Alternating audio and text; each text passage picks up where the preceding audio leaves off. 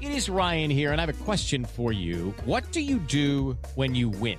Like, are you a fist pumper, a woohooer, a hand clapper, a high fiver? I kind of like the high five, but if you want to hone in on those winning moves, check out Chumba Casino. At ChumbaCasino.com, choose from hundreds of social casino-style games for your chance to redeem serious cash prizes. There are new game releases weekly, plus free daily bonuses. So don't wait. Start having the most fun ever at ChumbaCasino.com. No purchase necessary. VGW Group. Void where prohibited by law. See terms and conditions. 18+.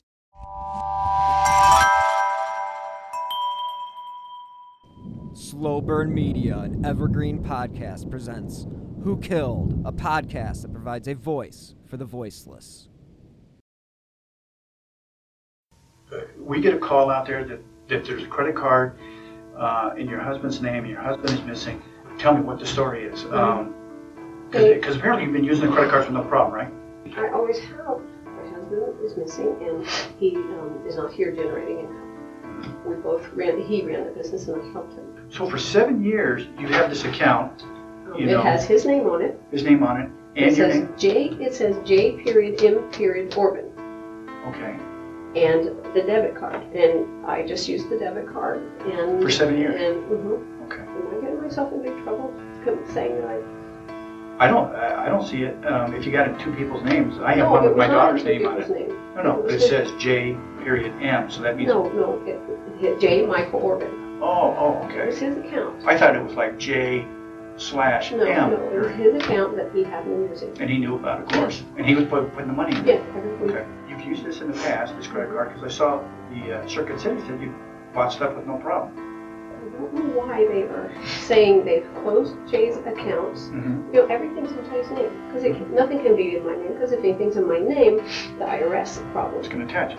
So I put myself at risk, you know, of not being able to accumulate, community property, accumulated status or rights or whatever. And I didn't care because I knew Jay would never, do anything against me or anything. But I guess it showed up that he's deceased.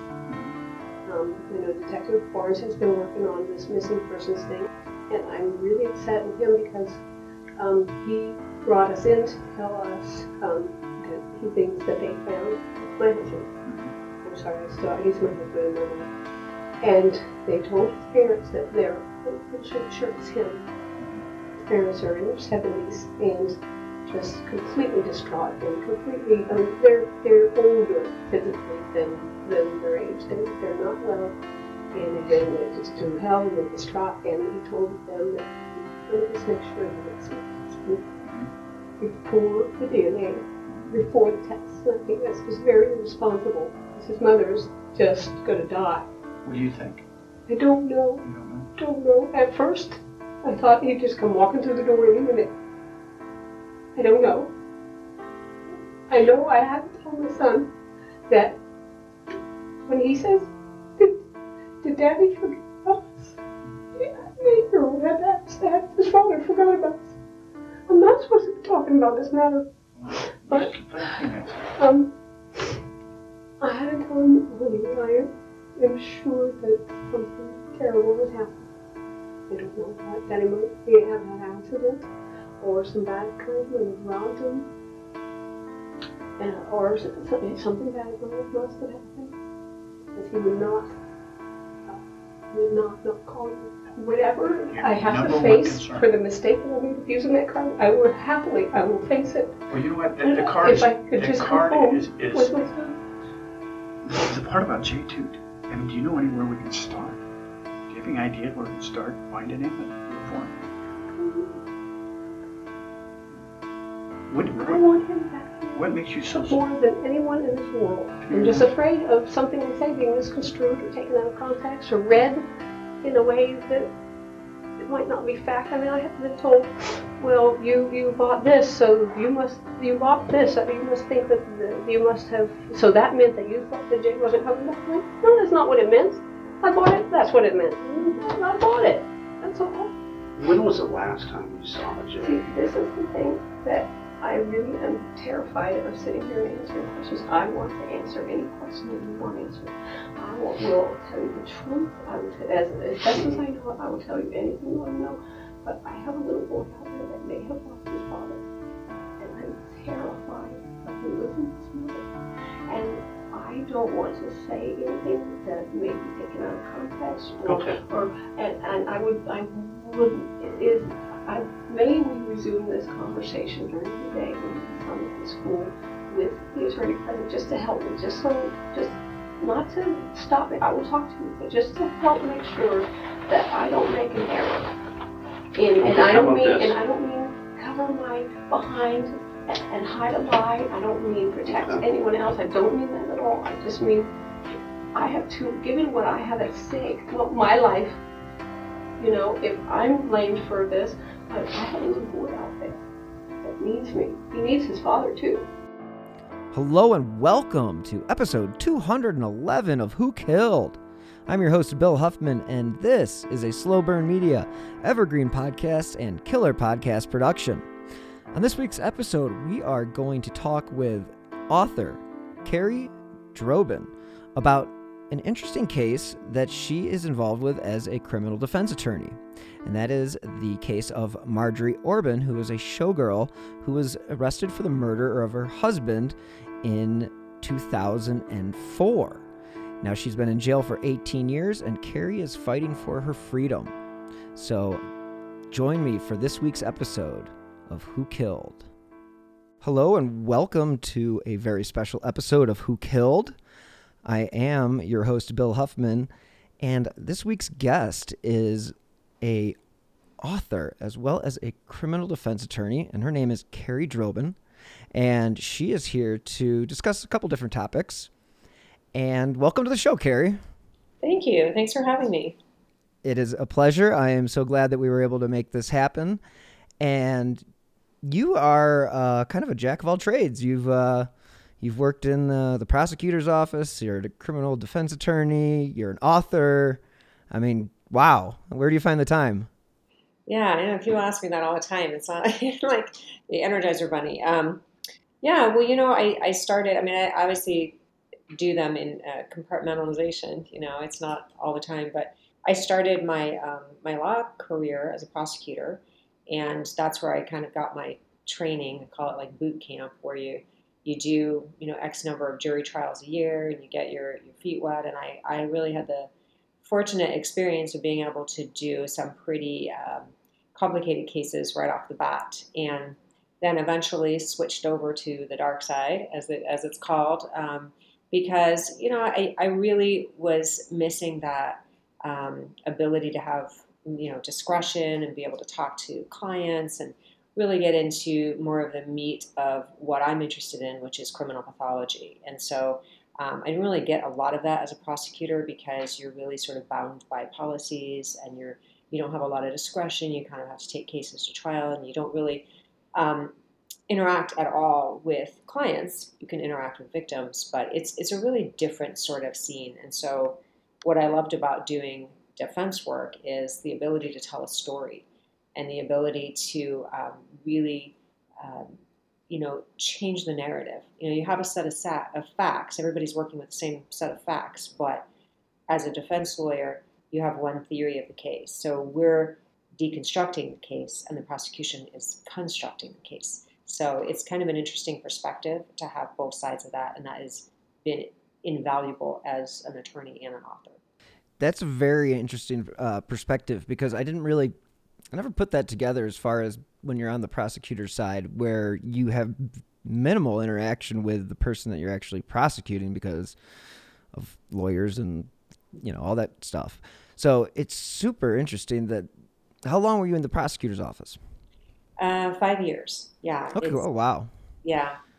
Yeah. It's very impersonal. That's part of what I didn't like about it. It's an impersonal sort of, just the facts, and so you don't really get to really see the person that you're prosecuting as a person.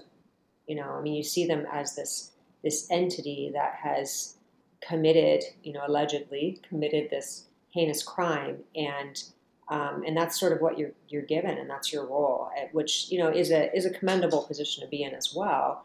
But it wasn't something that really interested me, because I really think that villains are people too, and they're three-dimensional, and so that to me Sure. was much more fascinating. Well, that is very interesting, and I can imagine that personal side would be a drive to get into the defense side of things. I mean, it's just you do get to see a lot more, and you probably do get a lot more experience in dealing with, like you said, criminal pathology and the psychology of these individuals, and just like you said, deconstructing the case opposed to constructing the case. It's just, that's so much. I can see how that would be so much more interesting. But again, like you said, it's your boot camp and you learned a lot. So it's an invaluable lesson. And it's pretty common for people to do that, right? To go from the prosecutor's office to the defense side. I think it is. I mean, I think it's actually really valuable for people to do that. I mean, because you get to see many perspectives, and it helps you, I think, be a better lawyer. Because it's a tough job on both ends, really. And I think that, it takes so much energy, so much. I think on the defense side, it takes. I call it kind of steel. I mean, I think you both have the same job in the sense that you are upholding the Constitution. You're making sure that the person on trial is getting a fair trial. And that's really the objective of both sides. So it's not really, like, from a defense perspective, it's not really to get them off or to, even to win the case necessarily. It's to make sure that everybody's following the same rules and, people are getting a fair shake at it. And I think that's really the foundation and the heart and soul of our justice system. And so that's what is attractive to me about being a lawyer. But interestingly enough, I had just by sheer luck, when I became a defense lawyer, my very first case right out of the gate was a death penalty case. So I wound up like, welcome to the club. Right. And, and that's sort of like the pinnacle of defense work in a lot of respects. I mean, death penalty work is so fascinating, and it ties in so well to the kind of books I write, the cases that I litigate. I mean, it's really the heart and soul of it all, because you're seeing the client as this three-dimensional person. You get to delve into all kinds of mitigation, which usually involves some kind of mental health. There's all kinds of pathology involved in it, and so my whole fascination from the get-go has been, why do people do the things they do? What makes them tick? So sometimes it's a whodunit, like who killed so-and-so. And then you're coming up with what, we term in the law as a third-party defense. Somebody else did it, right? It wasn't my guy, somebody else did it. And so, so that's really fascinating and intriguing, because you're doing investigation to try to find out, who did it. And sometimes you don't even have enough information, but the whole objective is to at least shed some reasonable doubt. And so, so that's part of the intrigue and also part of the challenge. And it's really the same sort of process in writing true crime. We know who did it, but it's finding the pathology and kind of unearthing that and figuring out how you're going to tell the story. So that's part of the fun.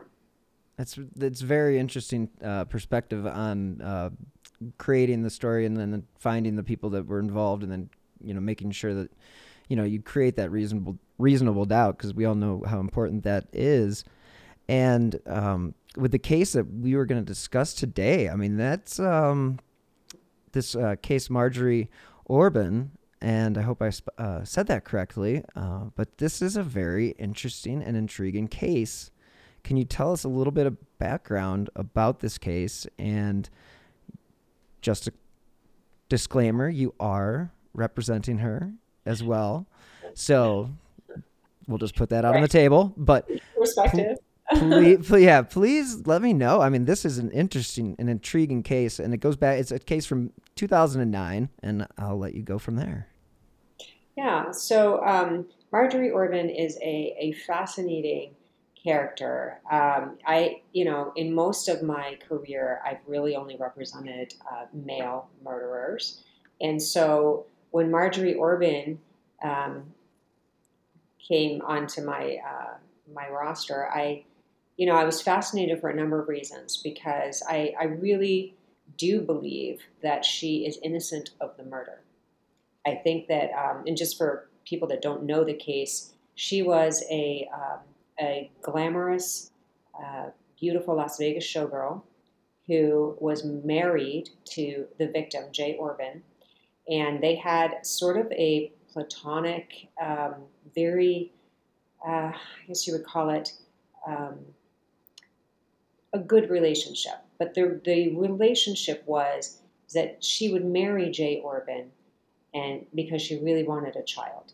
So it wasn't for his money. It wasn't for some other nefarious reason. Her real goal in entering into this relationship was because she wanted a child.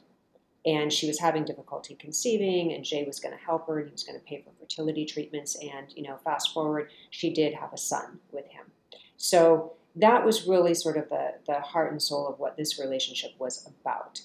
And the interesting thing about Marjorie is I think because she's so beautiful, because she was so glamorous and involved in the Las Vegas show world, she's gotten a really bad rap for just being that person. And I think that's a really interesting perspective for a woman and from a woman defending her as well. Because there are a lot of things that are attributed to her that are just not true. For example, she was, one of the myths of the case is that she murdered him for the life insurance policy. She wasn't even married to Jay at the time of his murder, so she would not have benefited from any type of life insurance policy from him. Now, what she does admit to is she did a lot of stupid things. And one of the stupid things that she did was she had an affair. And she had an affair with a man that she met at the gym named Larry Weisberg. They had a 3-month tryst, if you will. And, and this is obviously the biggest mistake of her life. And I think a lot of women could relate to her with respect to that because she fell for this man who, by all accounts, really is very narcissistic and very controlling. And, and all of those things are well documented throughout the case. But what happens to Marjorie is she winds up moving a little too quickly in this relationship. And Larry Weisberg, starts to move in to the house that she shares with Jay and with her son. And her son is 8 years old at the time. And Larry sort of convinces her that there's this fantasy, he creates a kind of fantasy where he says, we can really be a family together, right? And so Jay Orban, whom she continues to have a good platonic relationship with, is a salesman. And he travels a lot. And he travels to, different states selling various artifacts. And so the weekend that this happens, Jay is out on a business trip. Nobody's expecting him to come home. And so Larry Weisberg is home with Marjorie on the night of this murder. And so is her son. And so, as the story goes, there are lots of different theories. This was a case of circumstantial evidence. It's a 71-day, 10-month trial. And the horrible thing about this case, the thing that everybody remembers about it, is the way that Jay died, or the way that he was found, I should say. So the way that he's found is just his torso is found. He's missing his head, he's missing his arms, he's missing his legs. His torso is stuffed into a Rubbermaid tub, and it's left in the desert, and it's found by just a random person out in the desert happens to come across this torso. Terrible discovery. Terrible Not discovery. Not what you're looking for. Yeah, horrific discovery, but it becomes a very interesting fact in the case because Marjorie Orban is this petite, 5-foot woman, maybe 125 pounds wet. And Larry Weisberg is 6 foot plus. And he's a bodybuilder and he's, steroid addicted. He's known for being a rager. I mean, all you have to do is look at the two of them and ask yourself, is it possible? Is it even possible that Marjorie could have done this, number one, on her own, Number two, even with help, because to cut up a body, I mean, it's not easy to cut up a body. Not that, I mean, I've researched this. It's not easy to cut up a body. And what was discovered very early on in the case is that Larry Weisberg refused to talk to the police unless he was granted immunity. And so he was granted immunity very early on in exchange for his testimony at trial. Big, big mistake. Because Larry Weisberg, everything points Seriously. Yeah. Crazy. I mean, there's so many things that went wrong in this case, unfortunately to Marjorie's detriment, because she is now serving life in prison for this murder. And just her. Nobody was tried with her. There was the defense at the time. And I should mention, I represent her on post-conviction. So I was not her trial lawyer. I was not her appellate lawyer. So I'm coming in way after the fact to try to find out if there's any way I can investigate and develop new evidence to reopen her case, to get somebody to look at her, because it just seems like such a travesty that has happened. And it's not, the disclaimer I would make is she's not innocent, but she did not commit this murder, and so that's really the heart and soul of defense work is, they may not be angels, but they didn't do this, they didn't do this thing. So she should not be serving life in prison for this crime. So I do have a question. So she is convicted the murder takes place in 2009 or 2008? It takes place in 2004. Yes. Okay. And so that she doesn't go on trial until 2009. So yes. When is she on? Oh gosh. Okay. Yeah. So she's been wow. That's a big years. Yeah. She was. Oh wow. That is just doesn't seem right. Is it common to offer immunity that quickly? I mean, you worked in the prosecutor's office for 5 years. Is that something that you ever came across? No, as a matter of fact, it was really striking in this case that happened, because really all of the evidence points to Larry. I mean, he had, there's just like a laundry list of it. He had and I'll read some of it. I mean, this is what they found, right? So Larry admits that he had saws, hammers, bins, and tape. And he says, he says, physically, I could do this, but morally, I couldn't, right? So he's already admitting this stuff, but he knows he's not going to be tried for it. He insists on seeing a copy of Marjorie's divorce papers. Why? Maybe to see if there's any type of policy in there. He only speaks to Detective Barnes if Detective Barnes will grant him immunity. And then he sings like a parrot. He has plastic sheeting in the back of his Tahoe, the plastic sheeting that's actually found on the tub. He has a shed in the back of his home and a standalone garage. He kept plastic, duct tape, razor blades, extension cords. He had a dull knife, a throwing knife, a combat-style knife. He owned Sounds like Dexter. Right, he's like Dexter. And P.S., the shed was demolished before trial. He demolished the shed with all the evidence in it. So we can't even go and find it. Wait. He just knocked the whole thing down with all that stuff in it? Thing down, yes. What? Yes. Red flags galore, guys. I mean, don't drop the ball.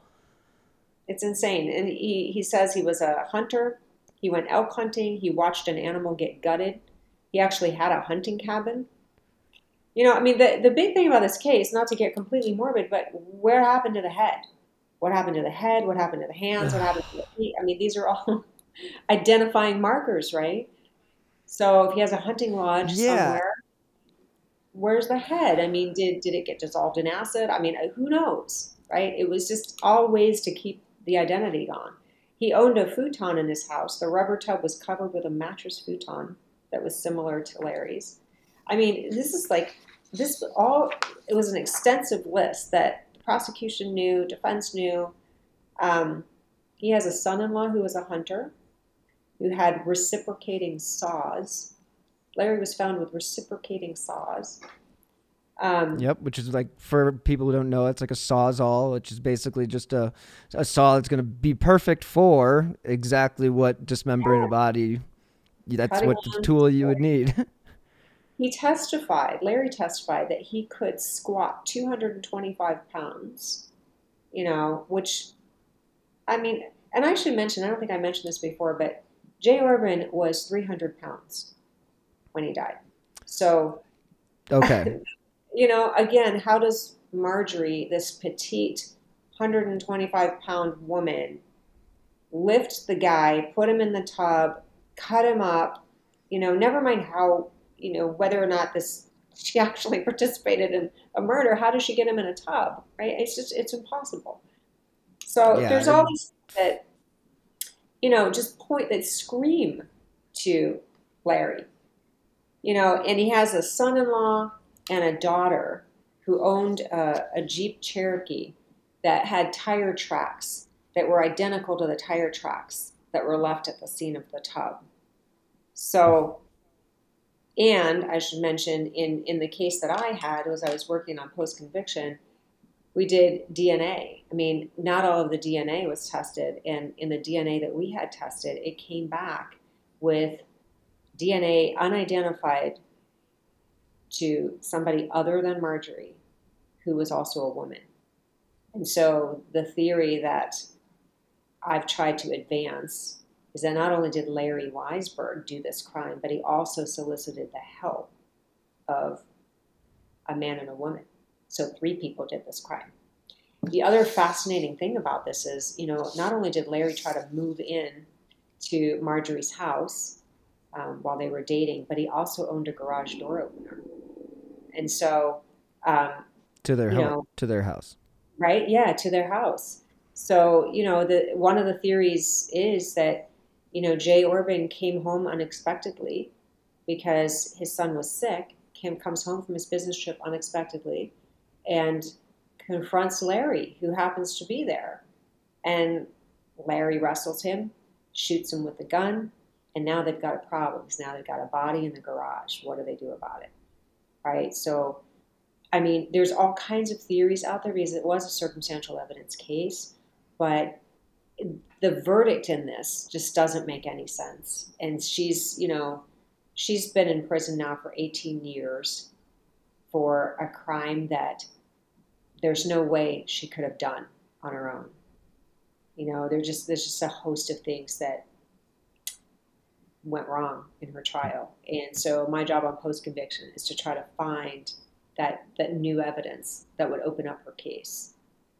Because I believe that somebody out there knows the truth. They know what happened. And for whatever reason, they're not coming forward. And can I ask, I assume Larry's still alive? He is still alive, yes. Okay. Apparently still weightlifting. All right. How old is Larry now? He's probably early 70s. Oh, wow. Yeah. Okay.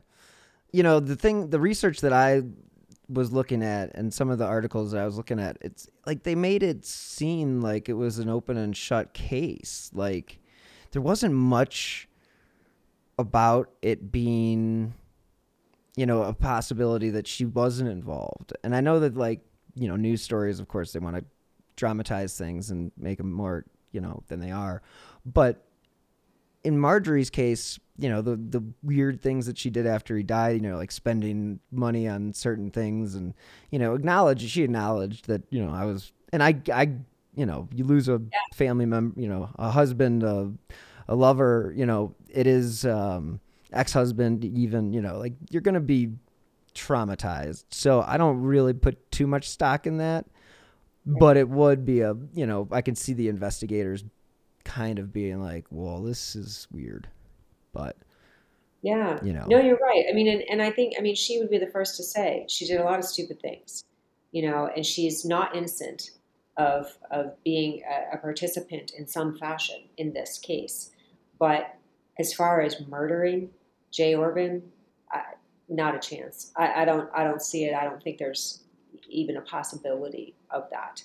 But what I do believe and what I think the narrative would support is you have a controlling lover who has committed a crime, has a body that he now needs to dispose of, and threatens Marjorie, threatens to implicate her, threatens to take away her child, whatever story he creates to get her to comply, to get her to do the things that she did in this case. And that's a narrative that really has not ever been presented, and it's the narrative of, having a narcissistic, controlling lover suddenly threatening and implicating you in his dirty deeds.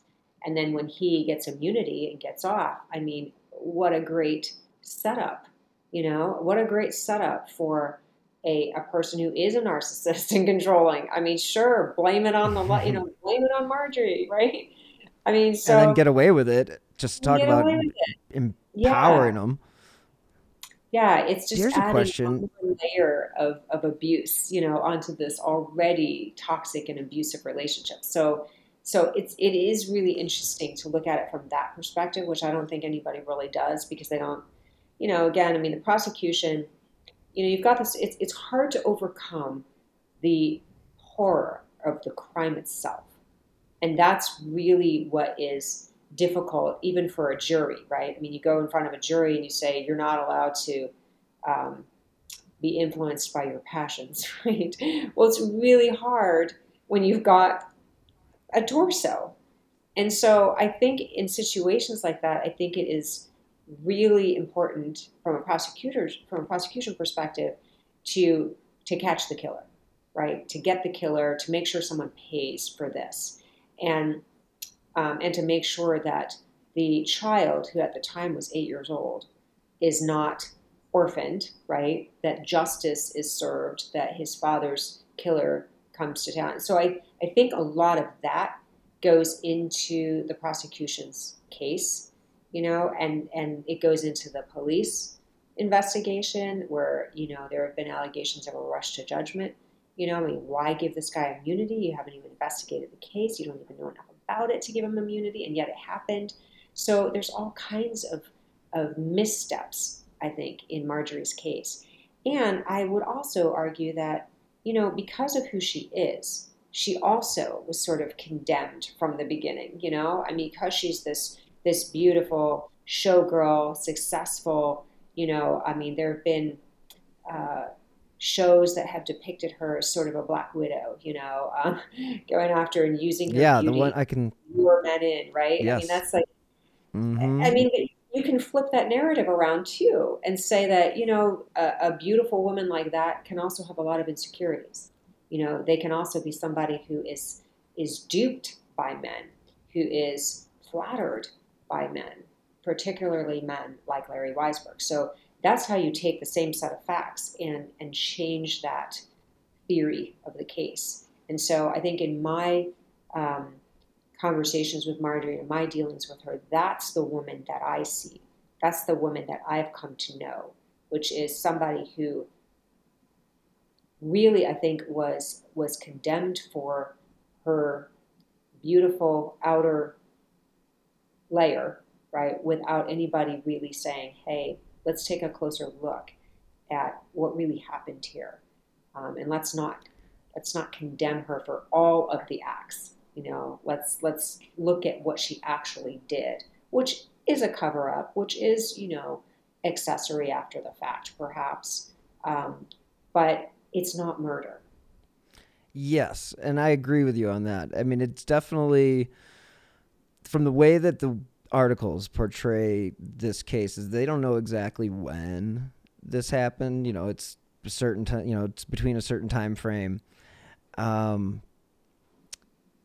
mean, I can totally see the scenario play out exactly how you've laid it out. And yeah, being an accessory, that doesn't and should not entail a life sentence, especially when you're in a circumstance where you're basically under his control. And so what are you going to do when the guy has a gun and just killed your ex-husband and is now saying, well, we need to get rid of the body?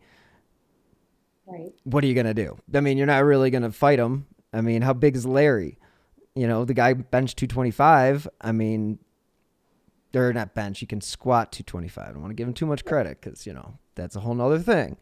But, yeah, I mean, did he have any connection? That was a question I wanted to ask. Did he have any connection to the local police at all? I mean, that seems like a kind of like a sweetheart deal. It does seem like a sweetheart deal. It's not really a connection. In fact, it's even weirder than that because he applied to be a police officer and flunked, you know. So he was a rejected wannabe police officer, which makes it even worse that he got this sweetheart deal, you know. I mean, it's just, the whole thing is very, it's not good around this because it really does sort of spotlight the police as well, saying, you know, what kind of investigation did you do? You know, I mean, at one point, the SWAT team shows up to Marjorie's house and Larry's there, and they ask him. Yeah, right. I read that. And so, I mean, he's literally like attacked by the cops because he's so aggressive and so in their face. And so, you know, I mean, that kind of rage and that unwillingness to take a polygraph and all of that, I mean, just speaks volumes to, I mean, what are you hiding? You know, what are you hiding? So yeah, I mean, I think there's just a lot that was not unpacked in this case. There was a rush to judgment in this case, I believe, and the real culprit was protected for reasons unknown, you know, and I mean, I still cannot get to the bottom of that immunity agreement. And I'm sure. The conviction lawyer, you know, trying to figure out what happened, you know, and then to boot, you know, Detective Barnes, and he says this in his Dateline interview, but he didn't even testify in her case. So here's the lead detective who takes the fifth in Marjorie Orban's case and cannot even testify. So, I mean, the whole thing is insane because he's being investigated for something else, something related to something completely different.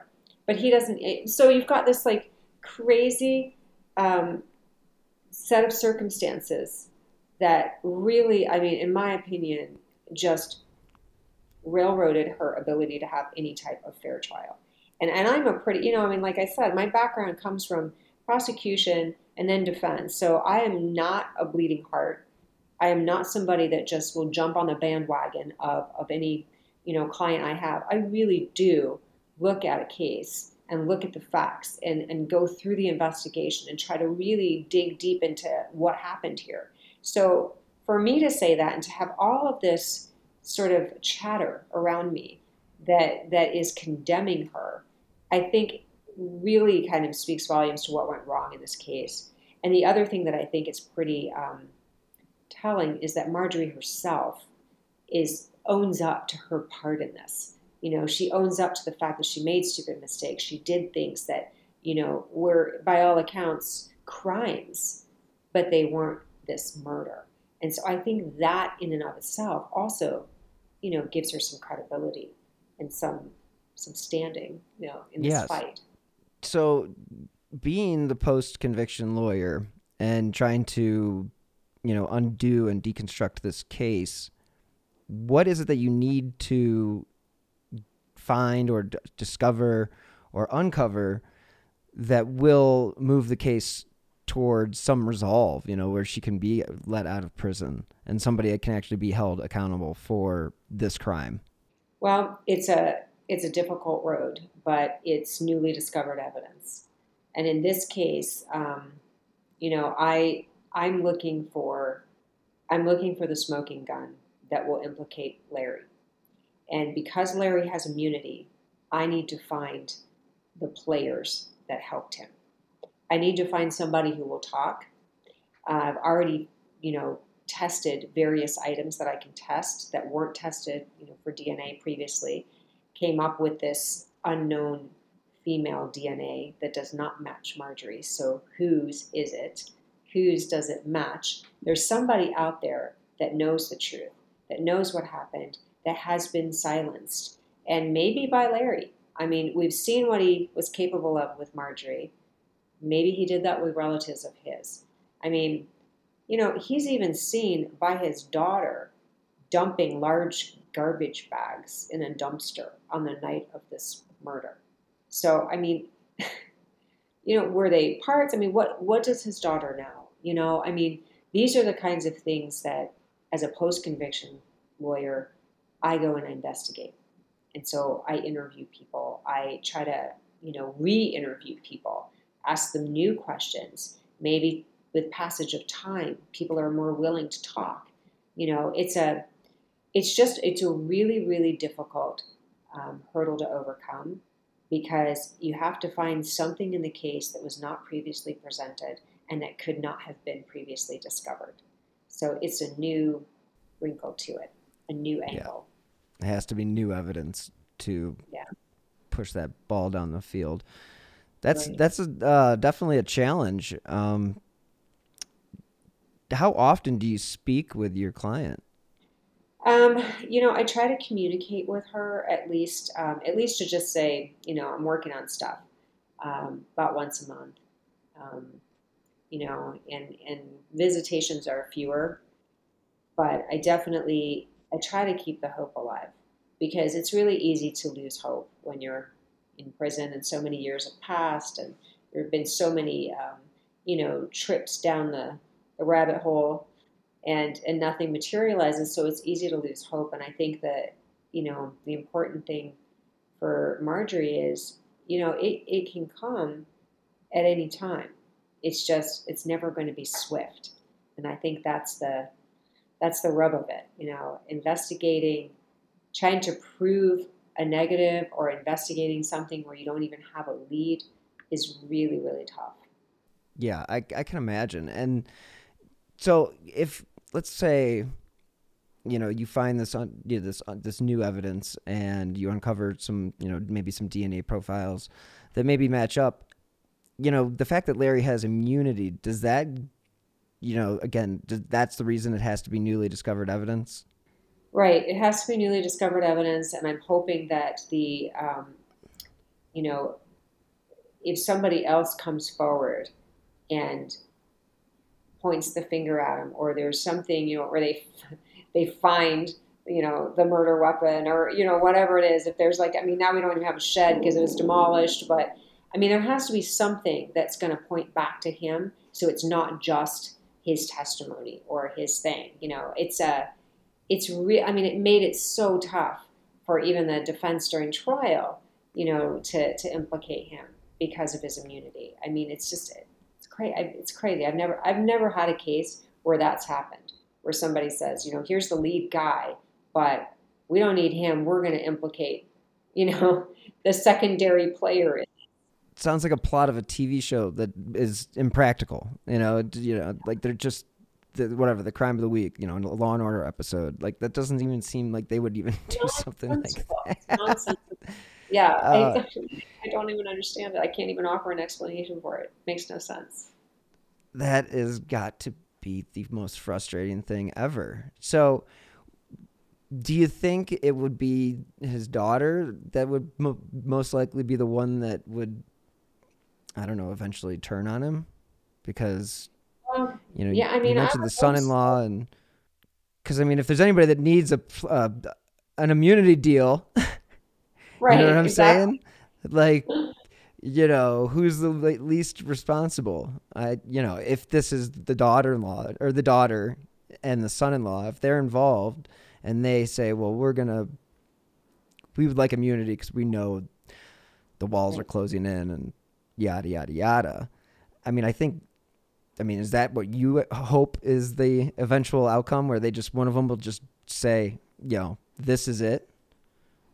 I would hope that somebody has a conscience after so many years. I just find it impossible to believe that somebody has not talked to somebody, that there's not, pillow talk or something that has happened in private, because, whether or not Larry can ever be prosecuted for this, it is almost a secondary issue, because if somebody comes forward and says, Larry did this, and this is how I know this, then Marjorie is out. So, that's my concern, is what can I do to get Marjorie, what can I do to get justice? Because it's not just for her to be serving a natural life sentence. I mean, she served 18 years or whatever, even if she was an accessory after the fact, she's done her time, and that's the thing. It's like, let's actually make this a just prosecution. I mean, Yeah, it's a tall order, but sure. It sure is. And, you mentioned she's been in jail for 18 years. So that means that they focused in on her right away, right after the crime. So why did it take them 5 years to go to trial? well, I mean, it is a complicated case, so they're doing their investigation gathering. So, I mean, she would be incarcerated without bond for that length of time while they investigate. And so that's not necessarily unusual, unfortunately, but it definitely, yeah, it adds to all the factors on that. I mean, if you're picked up on a death penalty case because the state noticed, I mean, you're sitting incarcerated, waiting for your day in court. You don't even get offered bail. No, you don't get a plea offer. You don't get anything. So it's That yeah. is so ridiculous. I mean, so I want to know, what was the time frame between the day that they found the body to the time that they put her in jail? Well, it was within a month. So Jeez. it began as a missing persons case where, I mean, Okay. I Makes sense. what I believe, yeah, right. So, I mean, Jay didn't come home and then people were trying to figure out what happened to him and why didn't he come home? And, and Marjorie, I mean, what I believe happened is I think she's under the thumb of Larry. So she's trying to play along and hoping that this becomes a missing person case and will go away. And that's how she's helping him to cover up this horrific crime. But, pretty soon they discover that Jay's vehicle that he was using is abandoned and then it's moved, and then, and then they find the torso. And so it kind of goes from there. So it goes from missing persons to now it's a homicide. And now we need to find the person. And then, of course, Larry asks for immunity, and then it kind of goes from there. So it was very quick to pin her as. And I want to know what this this Larry character. I mean, anybody named Larry is a character. Just Right, yeah. That's just something about it. But how quickly did he? Did they go and ask him, and he's just like, I'm not going to say anything unless I get immunity? I mean, was that his? Well, pretty much. It was very quick. I mean, it was, he spoke to one detective before Detective Barnes. Well, actually, I think he spoke to a couple before Detective Barnes. And then finally, he says to Detective Barnes, I'm not going to talk unless you grant me immunity. I won't tell you anything unless you grant me immunity. And so, I think it really sort of played into this, this desperate search for who did this horrific crime. So, we'll grant you immunity. And then, and then as the investigation moves along, they start to realize, hey, maybe Larry had a much larger role in this than we initially, realized. But you can't renege on that now. So that's my big question is, if you're the prosecutor, you've given this guy immunity, and then the case starts to look like, well, this individual seems to be more involved than what he's leading on, because clearly he's, a bigger man that can actually move a body. I mean, I don't think I could move a 300-pound body. That's dead weight is dead weight, and not a pun intended. Right. So can you reverse immunity? I think is your question, right? Can you reverse it? Well, I mean, while you're in the middle of I guess while you're a prosecutor and you just, can you just be like, no, I'm sorry, we have to take that back? No, I mean, you can't. I mean, you've made a deal with this guy, so you can't, I mean, what you can do is you can let the other person out. If you start this is where I think the state really fell down. I think that, once the investigation really starts to point to Larry, I think it behooved the state to drop the murder charge on Marjorie, when it becomes clear. But they didn't do that. And so, and they didn't even charge her as they can't even charge him as a co-defendant or an accomplice. But I think really the problem is is that they don't drop the charges on Marjorie. And that's where I think they went south.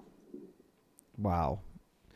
It seems to be a very complicated, narrow-focused investigation that really wasn't much of an investigation, because it seems like Larry dictated the whole damn thing. And pardon my French, but it's kind of crazy that that somebody who was clearly involved. I mean, the guy wouldn't take a polygraph. He's at the house. I mean, he's having an affair. I mean, I don't even, in 2022, he'd be in jail.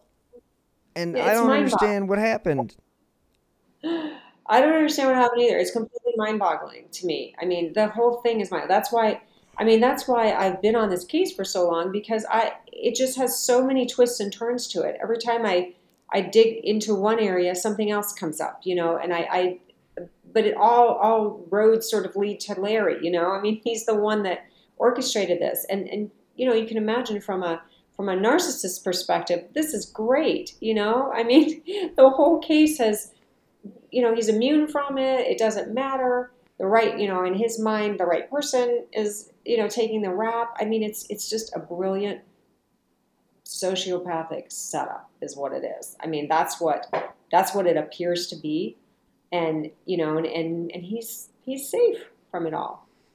Yeah.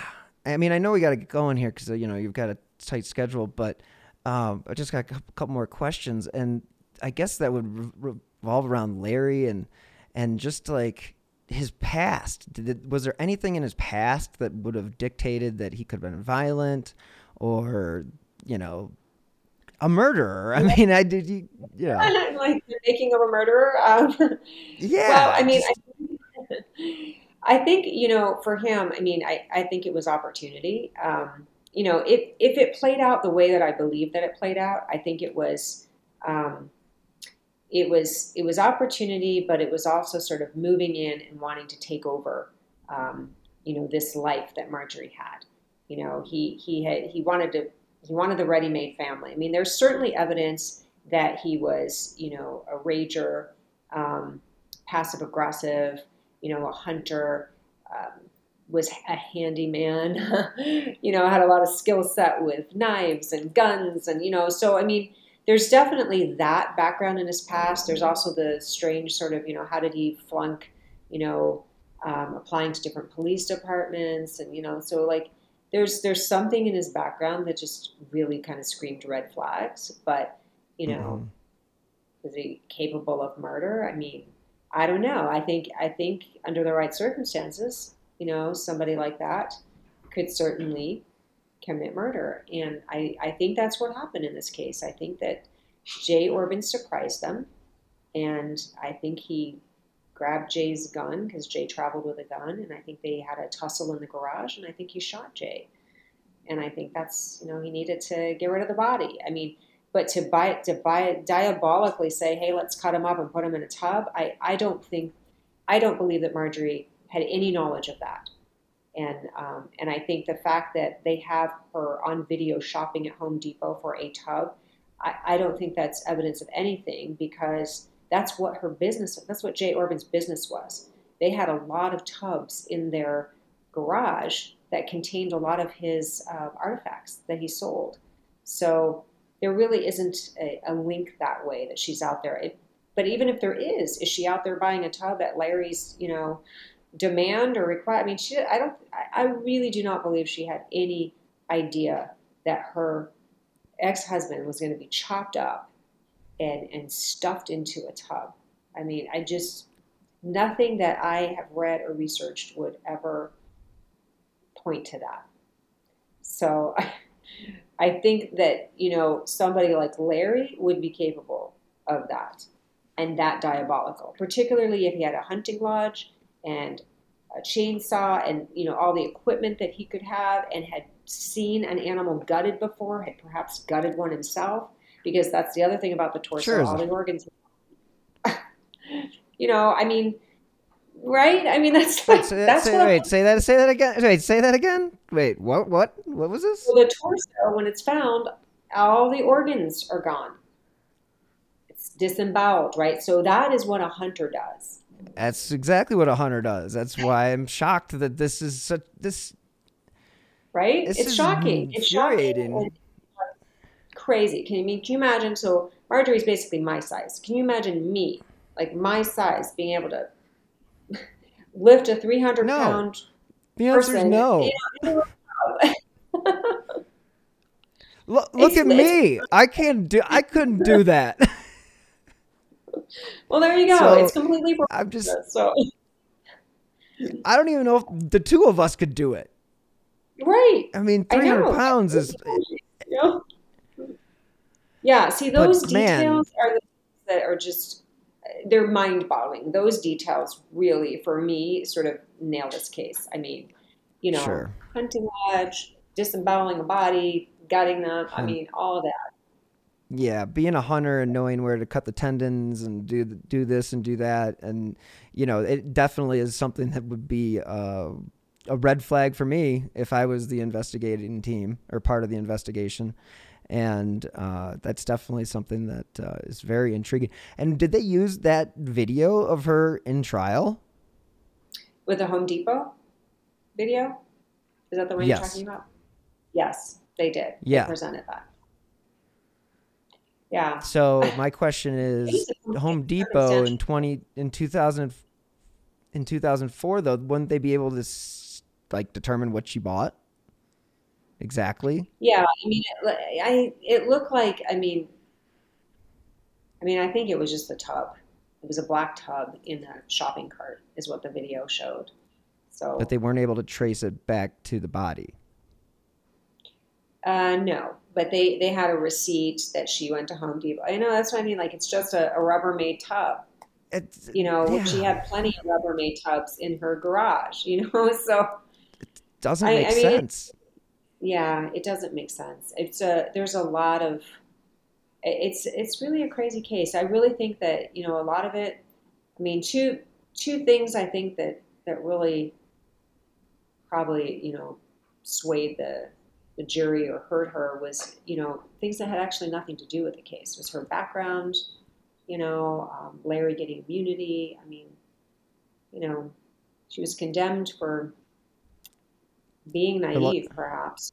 And her lifestyle. Let's just be honest. I mean, it was the fact that people saw her for what her persona may have been, and they applied that to this woman, and it was unfairly applied because you've done certain things or you've done certain jobs to earn money doesn't mean that you're a murderer. It just doesn't. Right. If that was the case, there'd be millions of people locked up. It just doesn't. It doesn't. I mean, Right. there are many more millions of people. Yeah, I mean, they're prejudging her, misjudging her for things. They may not approve of her lifestyle. They may not like the fact that she's beautiful and glamorous and, seem to attract men or was, unfairly or unduly flattered, by them, by the attention. I mean, all of those things they may be, from some people's perspective, character flaws or, reasons to condemn somebody, but it's, had nothing to do with this case. And, and I think unfortunately that legacy has followed her in a lot of this, And that's just a shame. She's been a librarian. I mean, it might have been a different outcome, Absolutely. They wouldn't have zeroed in on the pretty blonde, and it's weird how this country works in that regard. We just discount certain people and certain things, and I just feel like this is a case where she got totally tossed to the side, and not especially sympathetic. So they just threw her out and locked her up for life. Like, what's up with that? I just don't. It's the old expression. Just lock up. Right. Yeah. I mean, it's scary because this was like literally 3 months of her life. Meeting Larry. I mean, what a fateful, crazy thing, and how many women, wind up in very destructive, bad relationships. You can almost see that sort of unfold, where she then gets trapped because she doesn't want to harm her child, and, he's threatening her that he's going to do something with her child. It's a very bad situation to be in. All right, as we wrap it up here, is there anything that you would like our listeners to know that we haven't yet covered, or is there any way that they can lend support, or, how do they find you? Well, they can find me on my website, so it's carriedrobin.com. If they're interested in, the criminal pathology or other, just other, my background, for example. I have a lot of books out there on Amazon under Carrie Drobin, and I spent a lot of time. What was your latest book? My latest book was Aurora. It's the psychiatrist of the Colorado Movie Theater tells her story. So this was the story of James Holmes, who went into a Colorado movie theater and shot up 12 people, wounded 72 others, in what was considered then the worst mass shooting in U.S. history. And sadly, that has been surpassed. Multiple times. We're at 611 mass shootings in 2022 alone. So it is an epidemic. And 100% agree. Yeah. And I'm in Colorado now, and it's the legacy. People walk around here and they wonder what is with the state? Why are there so many mass shootings here? And nobody knows the answer. I don't get it. Columbine, Aurora, there have been several after that. The King Soopers in Boulder. All this stuff. It's nuts. It's nuts. My buddy was driving. We were going by a school, going rafting, and he's like, "Yeah, there was a school shooting there," and I was like, "What?" He's like, "Yeah, some crazy guy shot." And just, again, I'm not going on a tangent, but it's just, yes, I agree with you that it's definitely an epidemic that needs to be addressed, and it's not being properly addressed. I'll leave it at that. Crazy. But yeah. So check out your website. And Carrie, thank you so much for taking time out of your day to join me. And again, yes, thank you. Many thanks to author and criminal defense attorney Carrie Drobin for joining this week's episode of Who Killed. It was a pleasure to discuss the case that she is currently working on. And again, you can check out all her stuff at carriedrobin.com. And as far as you guys go, thank you so much for tuning in this week. And I will have a new episode every Friday starting in 2023. And again, this is labor of love, and I wouldn't be here without you guys. So if you are interested in knowing what's coming down the pike, please follow me on Twitter at BillHuffman3. I know it's currently a cesspool. Thanks a lot, Elon. And other than that, you guys can also support the show via Venmo with my username at Bill-Huffman-3. And other than that, as always, stay healthy, and most importantly, be safe.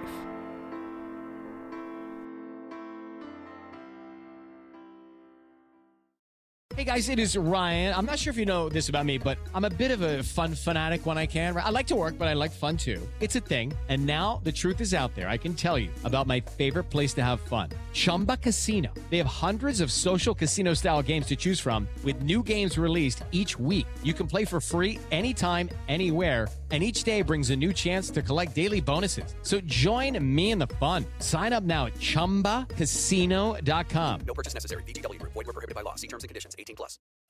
Are you tired of seeing your teen or young adult struggle on a path that clearly isn't the right fit? Is your teenager confused about which direction to take after high school?